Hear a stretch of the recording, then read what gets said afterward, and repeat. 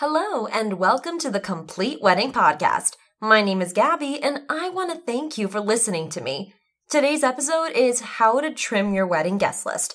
A wedding guest list directly reflects what kind of venue you have, how much you spend, and how intimate your ceremony is.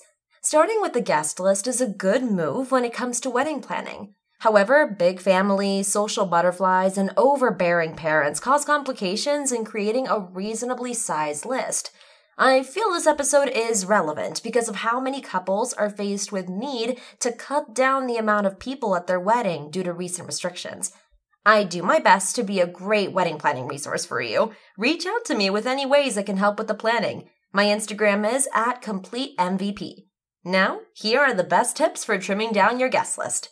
The first step to making your guest list is to set parameters. Pick out who is allowed to give their input and inform everyone.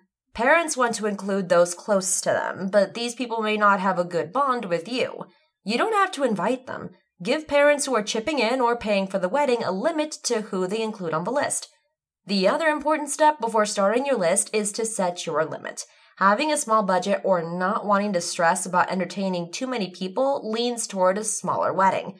A big and actively involved family, however, tends to enjoy a large wedding. Know how many people you want at your wedding and inform all your decision makers. Once you have these two rules set, start making a master list. Include everyone that you want there, no matter if it crosses the limit.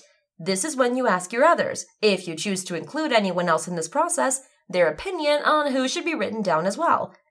After you and your partner and any other decision maker have put together a list of everyone you want, prioritize everyone. Color coding the names is a good way to do this.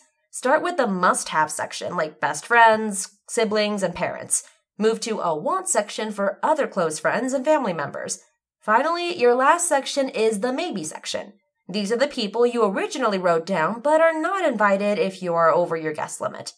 Do not include anyone that you feel obligated to. If you are on the fence about writing someone down, ask yourself why you aren't sure. Inviting your great uncle because your mom says so is not a good reason to include him on your list. Not every family member or past friend must be there.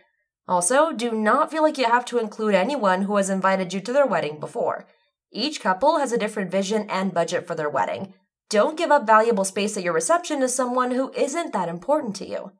Another really great way to cut down on a guest list is to set rules for your guests as well. Decide if you want to allow children at the reception. Not only does this play a role in how many extras a person brings, but it also eliminates some couples. Be upfront with your expectations. Similarly, choose who has a +1.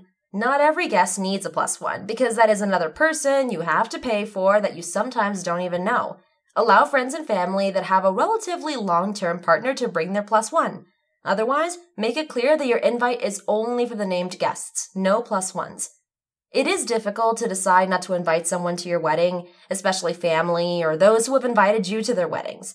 It is important to be open and honest with everyone. Have no shame in telling someone that you are looking for a smaller or more personal feel, but that you would love to celebrate with them another way. Thank you for listening to the Complete Wedding Podcast. I'm Gabby, and with those tips, it is easy to trim down your guest list and stick to your plans to make you and your partner the happiest on your big day. If you have a specific question or an idea for a topic for me to cover, please contact me on Instagram @CompleteMVP. I am happy to answer anything. Thanks again for listening. Have a great day.